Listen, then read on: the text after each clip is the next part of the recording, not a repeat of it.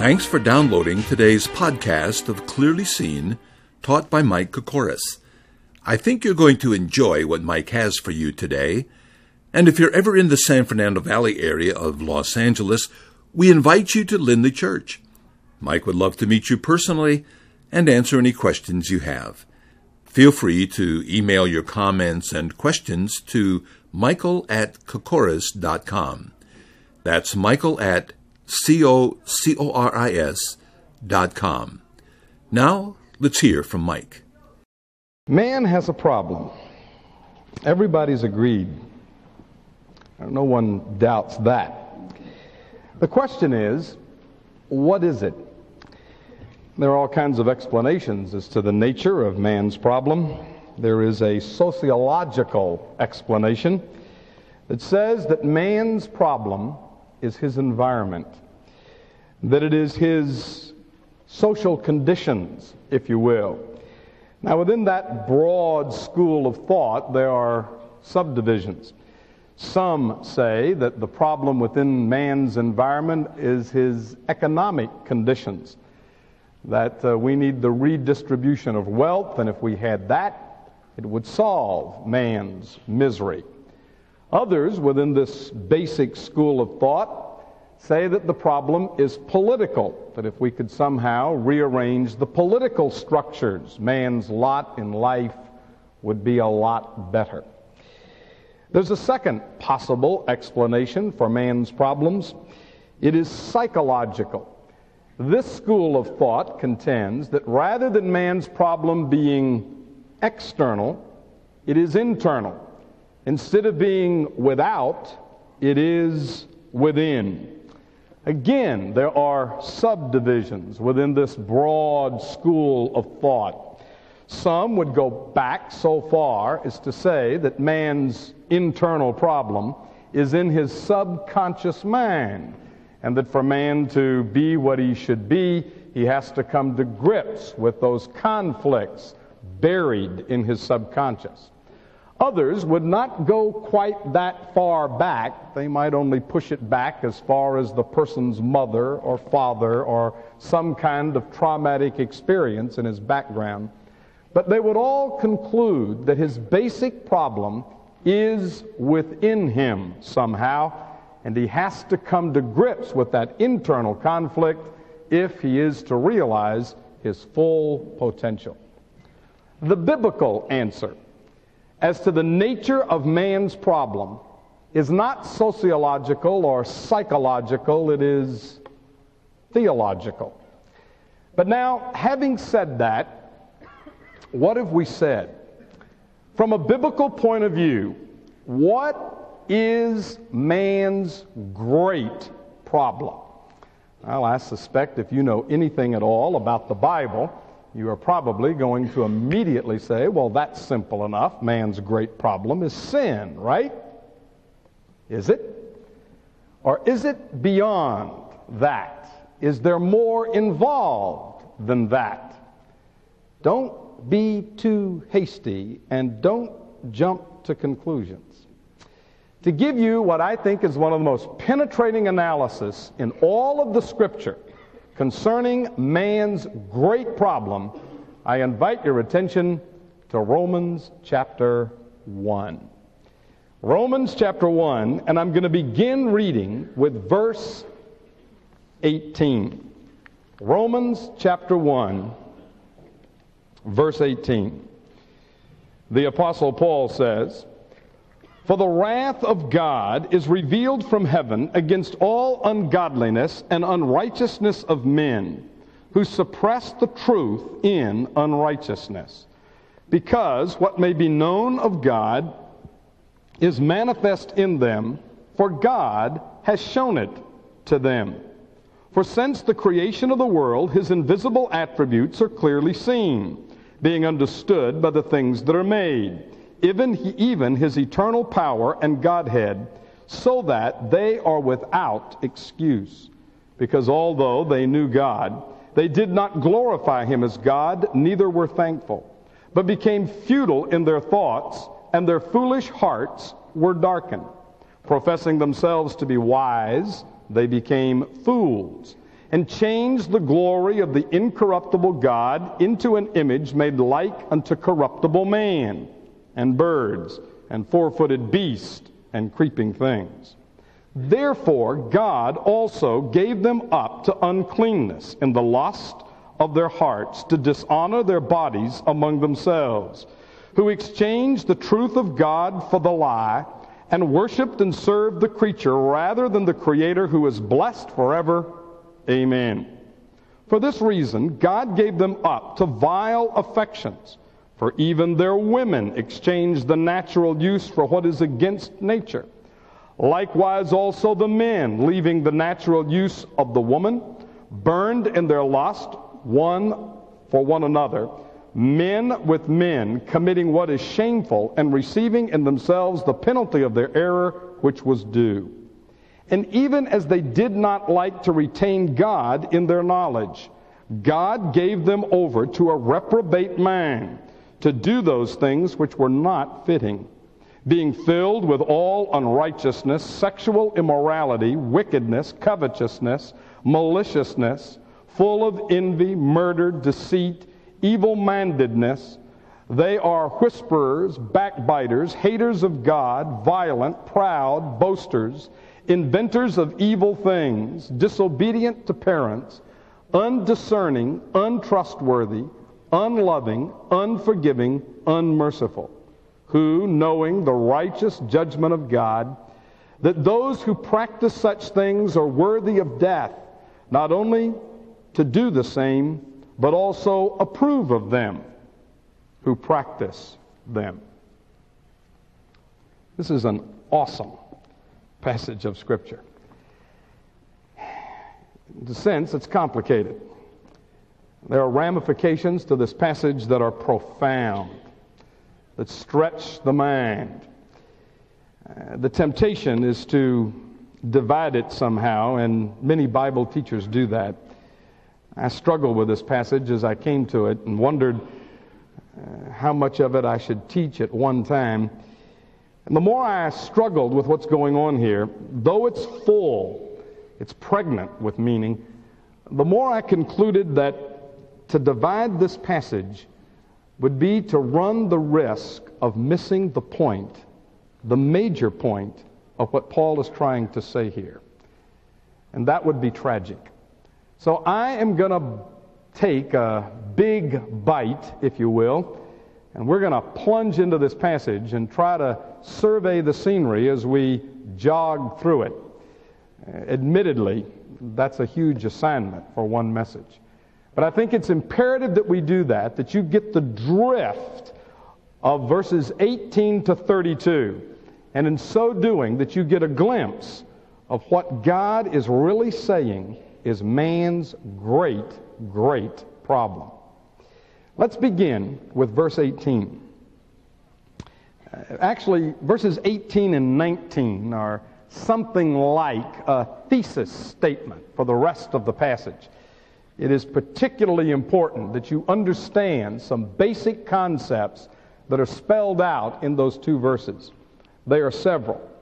For example, in verse 18, there is no doubt but that Paul is teaching that men are ungodly and unrighteous.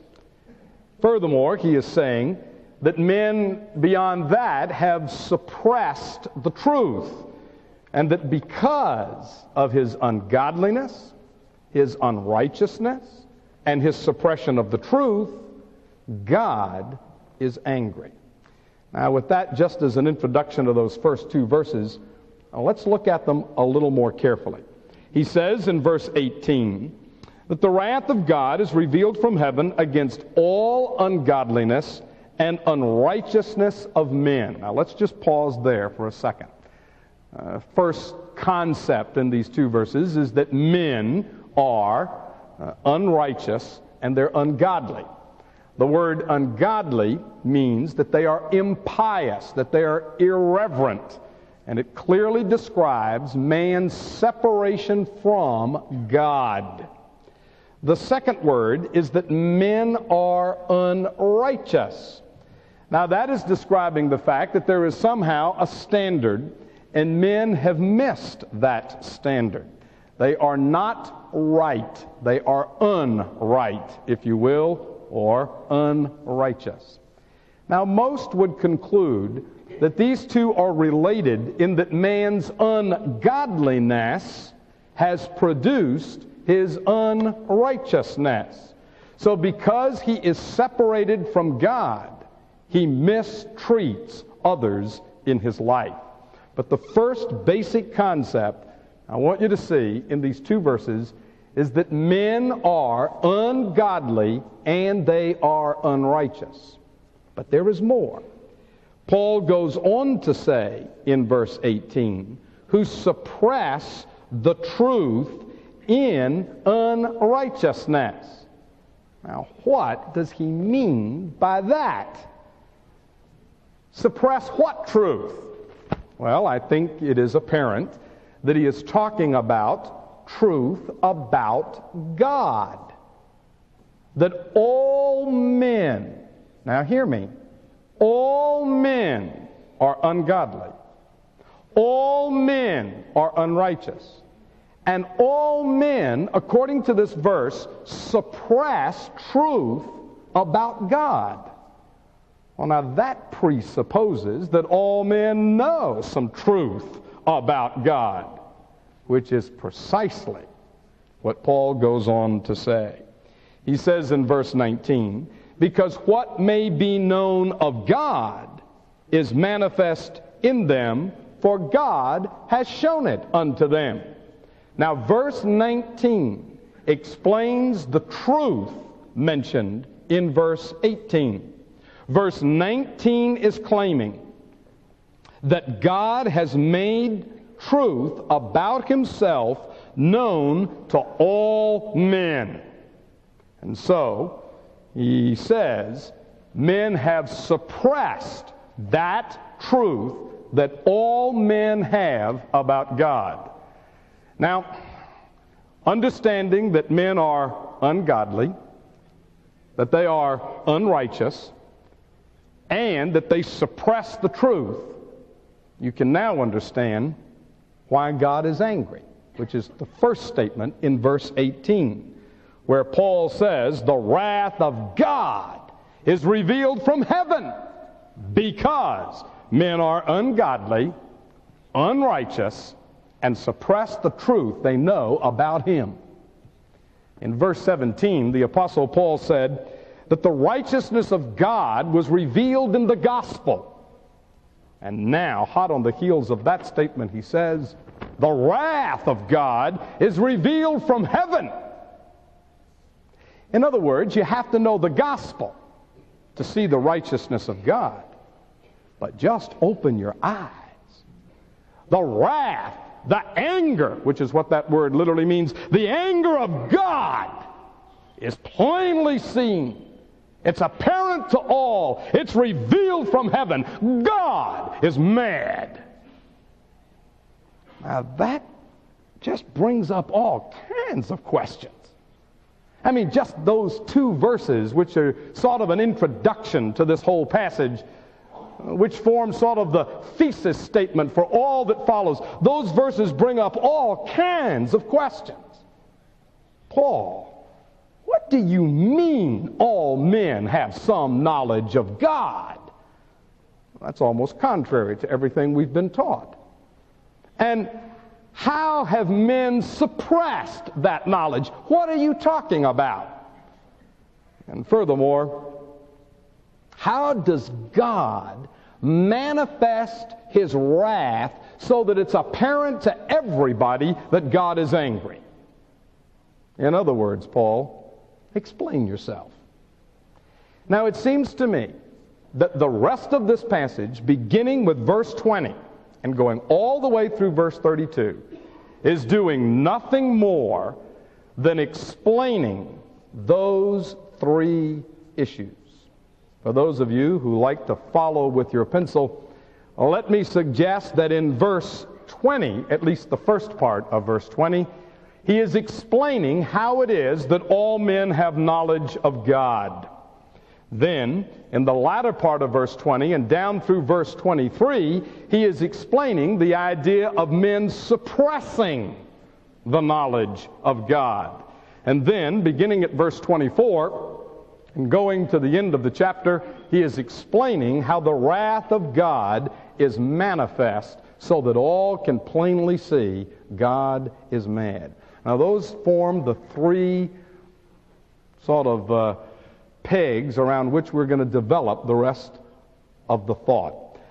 First of all, Paul explains how it is that all men have knowledge of God.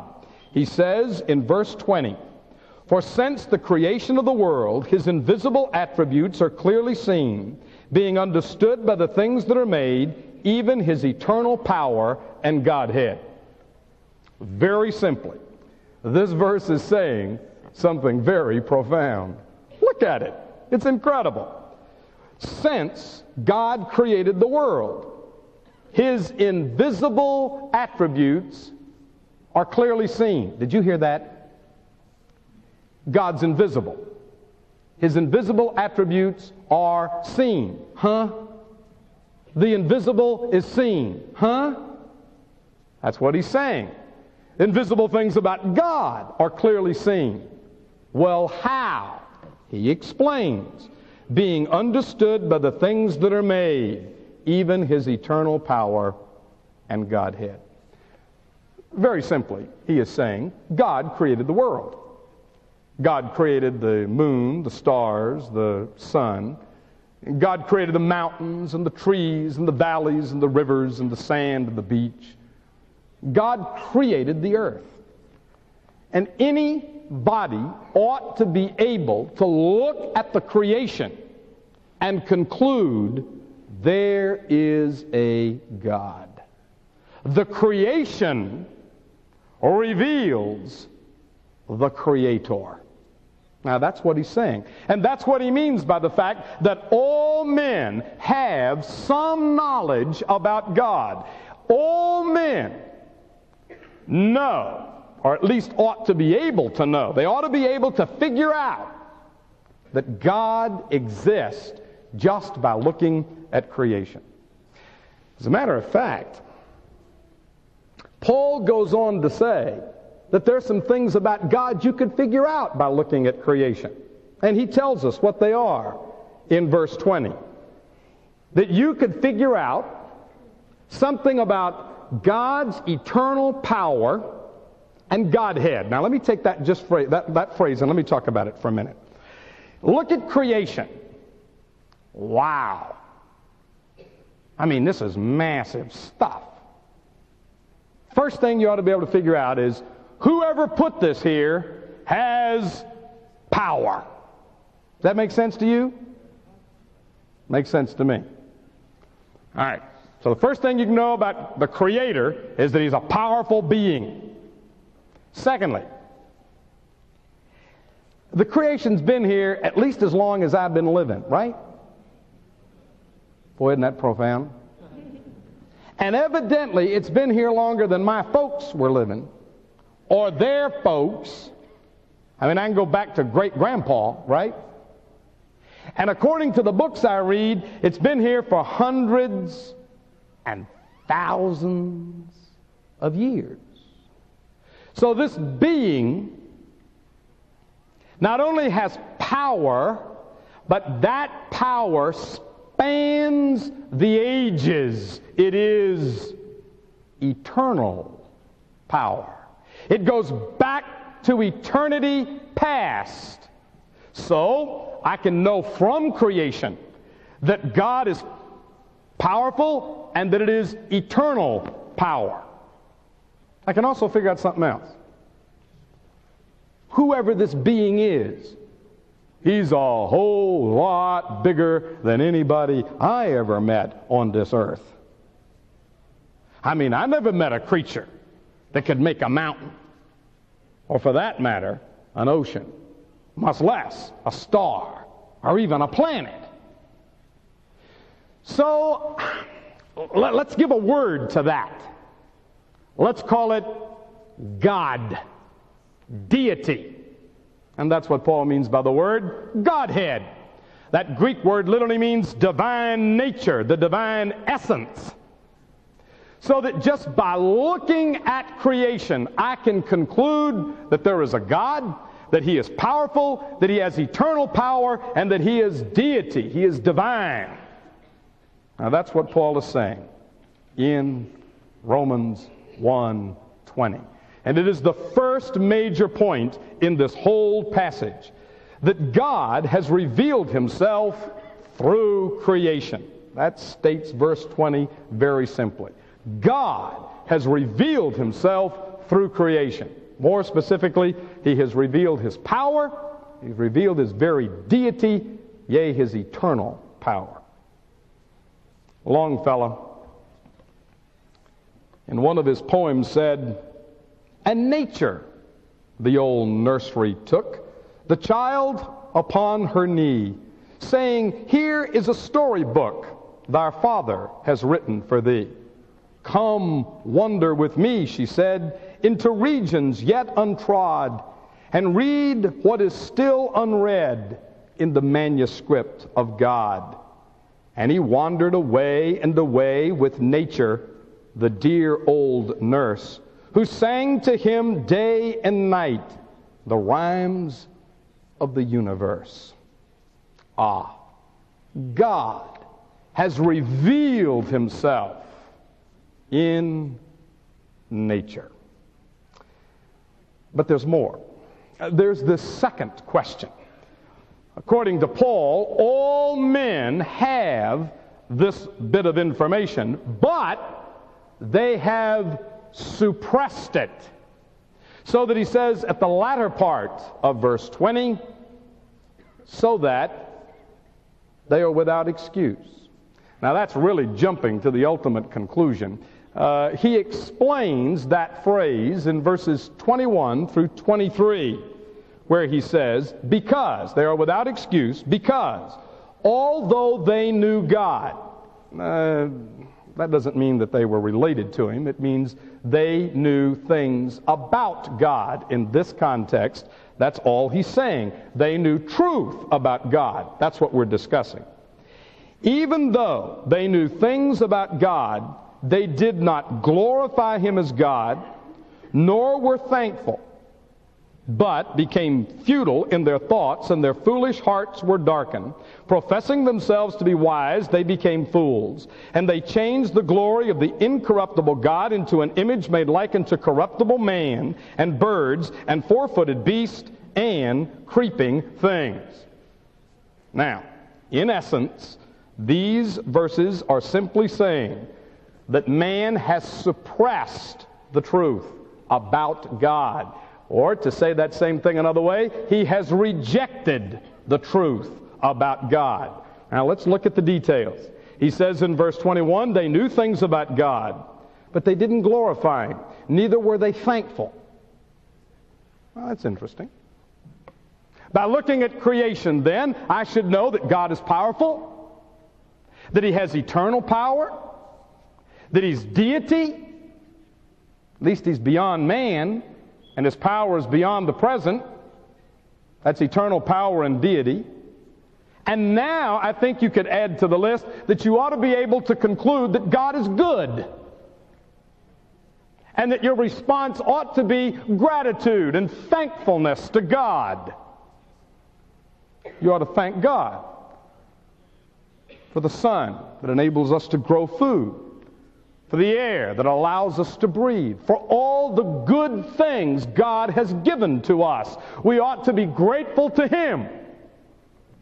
But God says instead of doing that, they were unthankful. It was Shakespeare who said, I hate ingratitude more in a man than lying, vainness, babbleness, and drunkenness, or any taint of vice.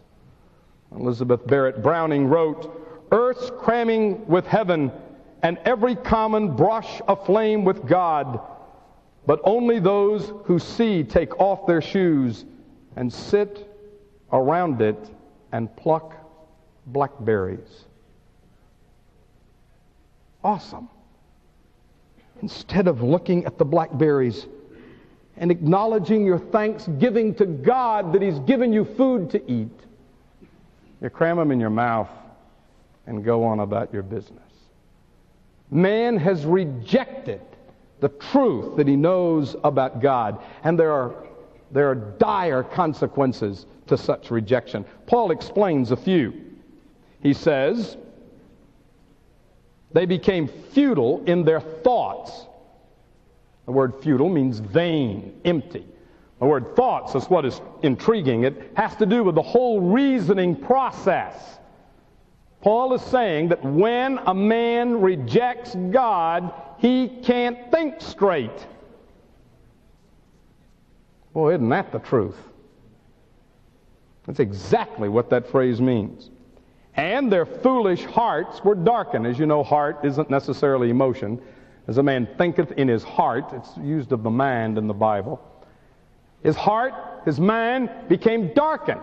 He couldn't see reality as it really is. It was like he was in the dark and he couldn't make it all out because he left God out of the equation. Things didn't add up. He professes himself to be wise, he says in verse 22. But the truth is, he became a fool. R.A. Torrey, the founder of this church, translated this verse, he became a philosopher. And then he said he became a foolosopher. Wise man. So what Paul is saying is that instead of responding properly to God, man rejected the revelation of God in nature. And that affected his mind. From that point on, he couldn't think straight. It was like he was in a fog, the teenagers would say. He was in the dark. He thought he was wise, but he was stupid. Now let me tell you just how stupid he really was. Verse 23. And changed the glory of the incorruptible God into an image, made like unto corruptible man, and birds, and four-footed beasts, and creeping things. This is incredible. He rejects the true and living God, the creator of the heavens and the earth, and makes an idol. That's what verse 23 is talking about. He changed the glory of the incorruptible, eternal God, and he made an image. He made an image like a man, and he bowed down and worshiped the image. Now, how much dumber can you get? That's about as stupid as you come. That's what he's saying. Only what he's saying is it's willful. They knew, they should have known. They rejected. That's the problem. Now in verse 23, there is a progression in idolatry. It starts off with making images of man. Then you make images of birds. Then you make images of four-footed beasts. Then you end up making images of creeping things. A lot of commentators have pointed out that Paul probably has in mind the polytheism and idolatry of the ancient world, so that the images of man are coming from mythology, as in the Greeks and in the Romans. And when you talk about worshiping animals, you get down to the Egyptians, who worship such things as the bull and the cat and the crocodile. Now just imagine the progression from man to a bird to an animal to a spider. I heard someone give a modern illustration of this. Now this is only an illustration, you understand, but it really speaks. The way we name cars has followed the same progression. We started out calling them Fords, Stutz, Hudson, Edsel, who was named after a man, by the way, Studebaker, Lincoln, men. Then we named them after birds. You ever heard of the hawk or the falcon? Now we're naming them after animals. The cougar, the mustang, the rabbit. I wonder if the python will be next. So Paul says there is a degeneration in idolatry. That we change the glory of God into an image. We worship the creature instead of the Creator, the corruptible instead of the incorruptible, the temporal instead of the eternal. It's pathetic, but that's what happened to man. So, his conclusion, which is actually stated at the end of verse 20, is they're without excuse. The point of verses 21 through 23 is they knew about God, they knew about Him from creation, but they rejected Him. So they are without excuse. Hear me, and hear me well. The reason that all men are without excuse before God is because they know about God in creation and refuse to bow down and worship Him. Now, by the way, that doesn't mean that just from the basis of creation they could know Him. It does mean that from creation they could know about Him. That's the whole point of this passage. And I take it, though it's not stated in this passage, but it's clearly implied in this passage and throughout the rest of Scripture, that if they conceded, all right, there's a God, and I want to know Him, if they sought Him, to use the biblical term, then I think God would send them the gospel so that they could be saved. But Paul's point here is that they rejected the information they do have. God doesn't necessarily feel obligated to send them anymore, that just on the basis of the information they have, they are without excuse. Donald Grey Barnhouse, an expositor of another day, illustrates this by saying, suppose there is a class in physics in which a professor is lecturing on atomic science. A student shakes his head and says stubbornly, "But I cannot see an atom, and therefore I will not believe it." The professor then explains the observable effects of the movements of the atom's components. The boy continues to be stubborn and will not submit himself to the evidence. On examination day, he flunks the course. He comes to the professor to explain, but he is without excuse.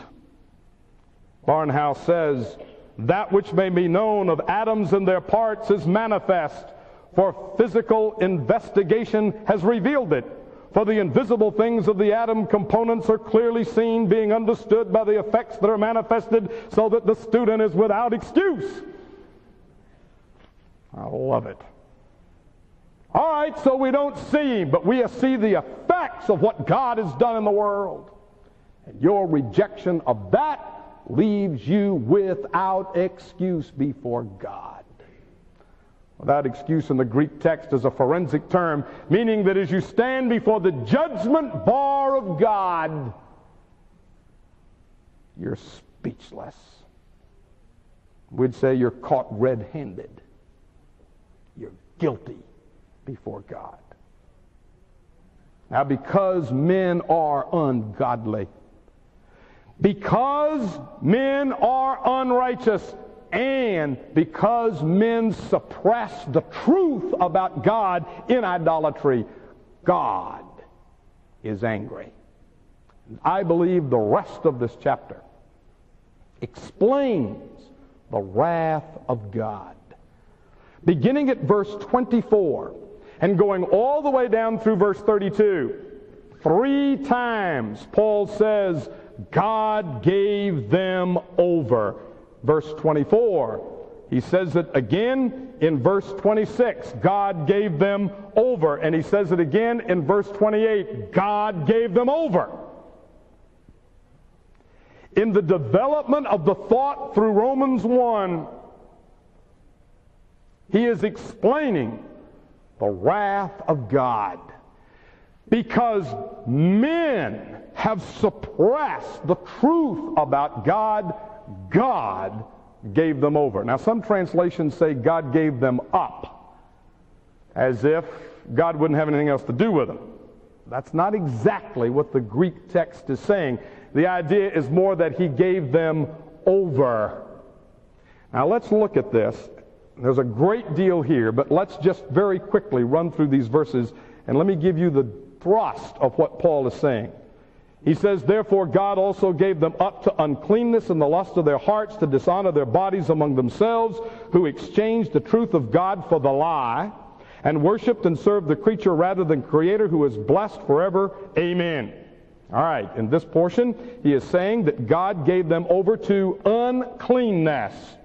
They have rejected, they have suppressed truth about God. They don't know God. They're ungodly. They're unrighteous. So what God did is he let them go, and where they went was into uncleanness.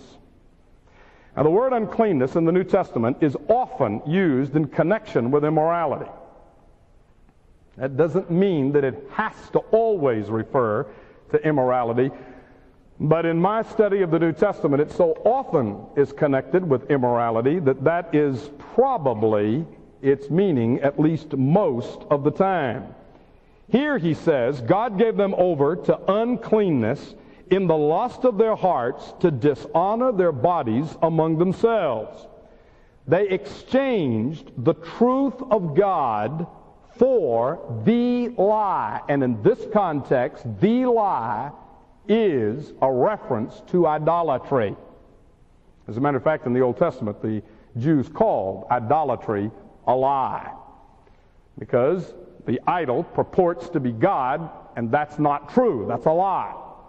So this passage is saying God gave them over to things like immorality, and they exchanged the truth of God. They could see God revealed in creation. He gave them over. They went after idolatry, and they worshiped and served the creature rather than the Creator, who is blessed forever. He mentions the Creator, and he can't help but say, and praise him forever. So, he is saying in these verses that God gave them over to immorality and idolatry. The principle is this: the punishment of sin is sin. They sinned. They rejected the truth of God. They suppressed the truth of God. So what did God do? He let them go. He gave them over to their sin. So they start out ignoring God, and they end up imitating God. Incredible. Incredible. The image given in these verses over the term give up is something like a man holding a boat in the middle of a river, and the stream is pulling it down, and he turns loose, and the boat just goes down the stream. God, resisting against men's inclination away from him, turns loose, and when he does, they go headlong into immorality and idolatry. God gave them up. A second time, Paul says in this passage, God gave them up. He says in verse 26, for this reason, because they rejected the truth of God, God gave them over to vile passions. For even their women exchanged the natural use for that which is against nature. He's talking about lesbianism. Likewise, verse 27, also the men, leaving the natural use of the woman, burned in their lust for one another, men with men, committing that which is shameful, and receiving in themselves the penalty of their error, which was due. So he says, God gave them over to immorality, to idolatry, and now to perversion. Lesbianism and homosexuality. It's interesting. They perverted the truth about God, and they end up perverted. They dishonored the truth of God, and they end up dishonoring their own bodies. I don't know how often I've heard this passage referred to. I think that most Christians think that Romans 1 is the great denunciation of homosexuality. That God is pronouncing his wrath upon homosexuality. Technically, that's not what this passage is saying. If you read the passage, he's not saying God's angry at homosexuals. He's saying lesbianism and homosexuality is the punishment. I mean, that's what he's saying. They rejected God, and God let them go, and that's where they ended up. That's the punishment. The principle throughout this section is the punishment of sin is more sin, and God lets them go, and that's where they end up.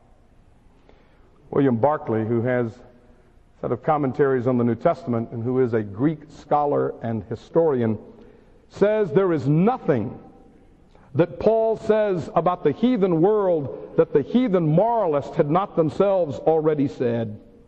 The vice did not stop with the crude and natural vices. Society from top to bottom was riddled with unnatural vice. 14 out of the first 15 Roman emperors were homosexuals. Paul was giving a commentary on the ancient world of his time.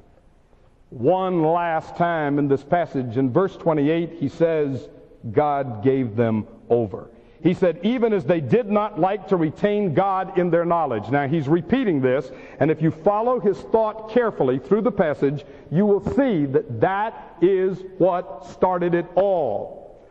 They did not like to retain God. They rejected truth about God. They suppressed the knowledge of God. That is the consistent starting point throughout this passage. He repeats it so that you don't lose the thought. At any rate, even as they did not like to retain God in their knowledge, God gave them over to a debased mind to do those things which are not fitting. And then he lists 23 sins. This is the longest list, the most exhaustive list of sins in all of the New Testament. You can try and put them into categories. That is exceedingly tough. I've tried. In verse 29, he says they are being filled, and he names 5. He says they are full of, and he names 5 more. He then says they are, and he names 13 more. Can you imagine a sermon with 23 points?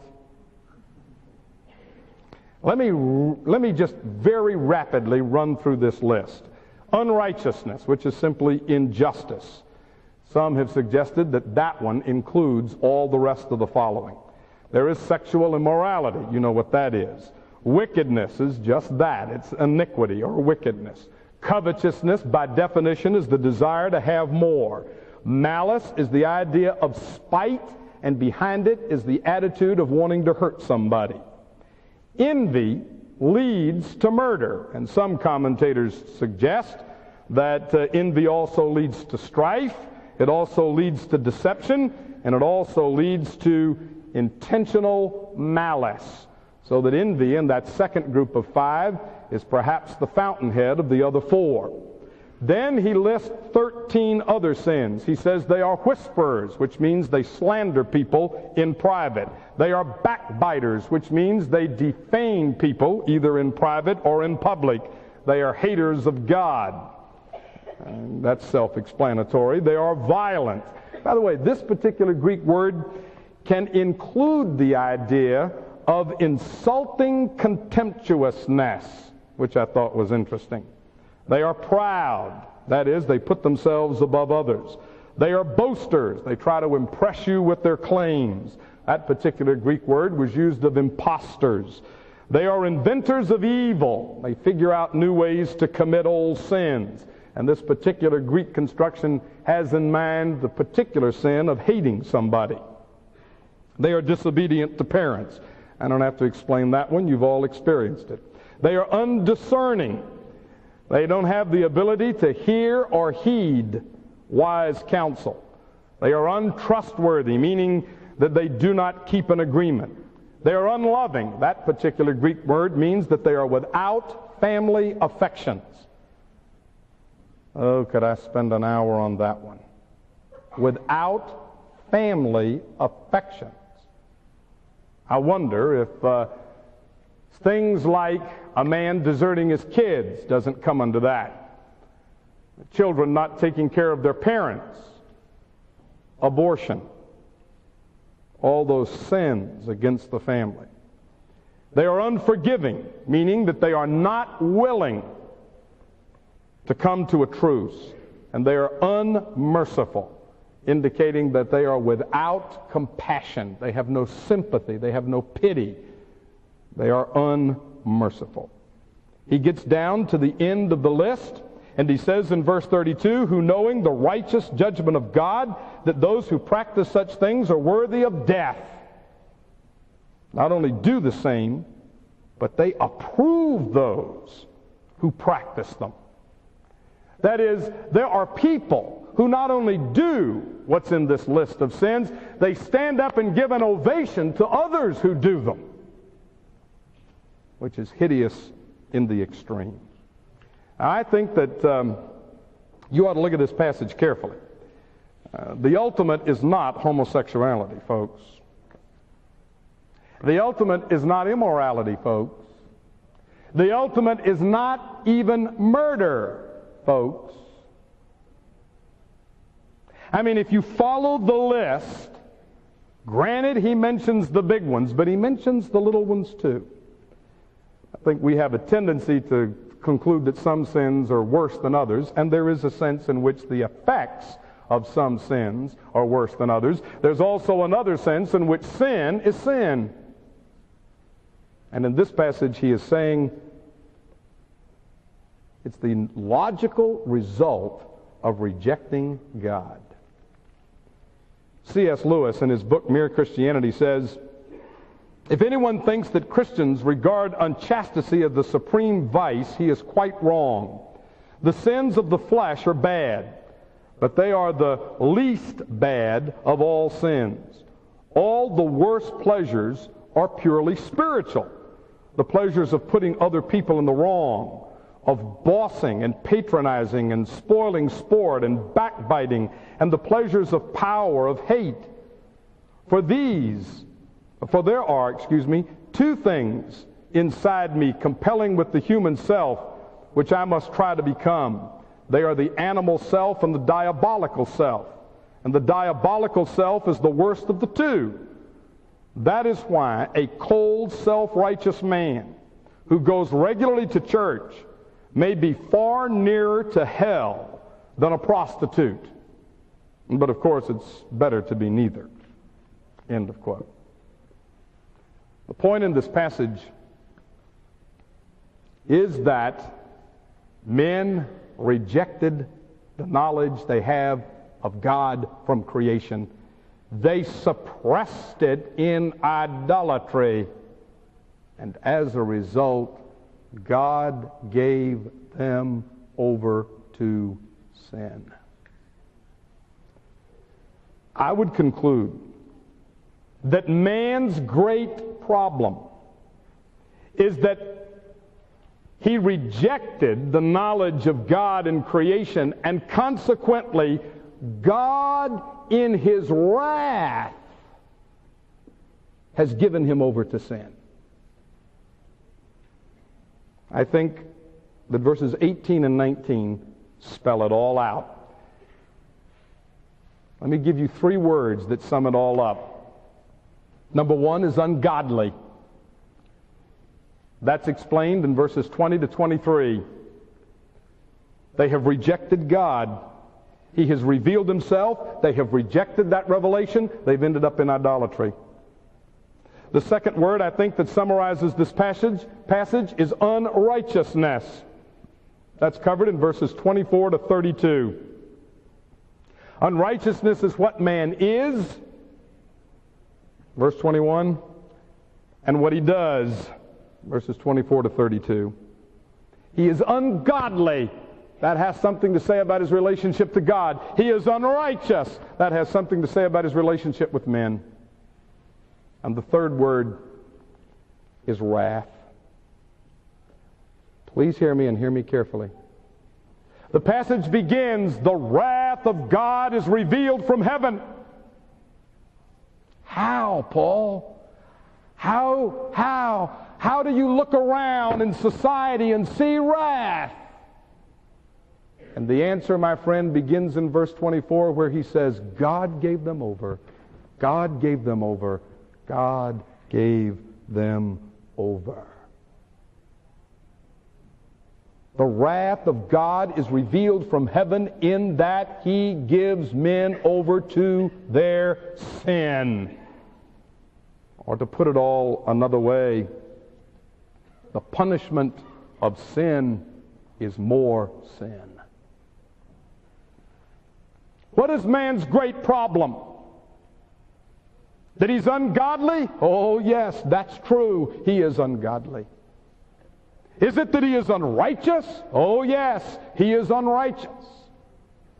But I submit to you that in the book of Romans, at least, in one of the most detailed analysis of man's problem in all of the Bible, his great problem is not just that he is ungodly and unrighteous, but that God's mad at him. That God is angry. That the wrath of God is revealed from heaven against his sin. And that it therefore results in man going deeper and deeper and deeper into sin. So the problem is not just that he is a sinner. It is not just that he has committed a sin or two. That's not his problem. Not from the viewpoint of the book of Romans. But from the viewpoint of the book of Romans, man's great problem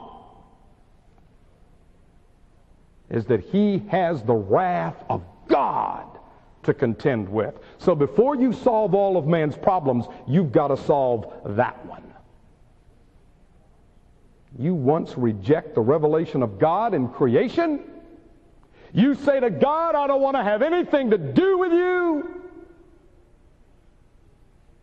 And God lets you go. Aaron Burr was the third vice president of the United States. When he was a young man, he was urged to trust Jesus Christ by his grandfather, Jonathan Edwards. And he refused. He went on to become successful, at least to a degree. After all, he became vice president of the United States. When he was 48 years old, he killed Alexander Hamilton in a now famous duel. He lived 32 years after that tragedy.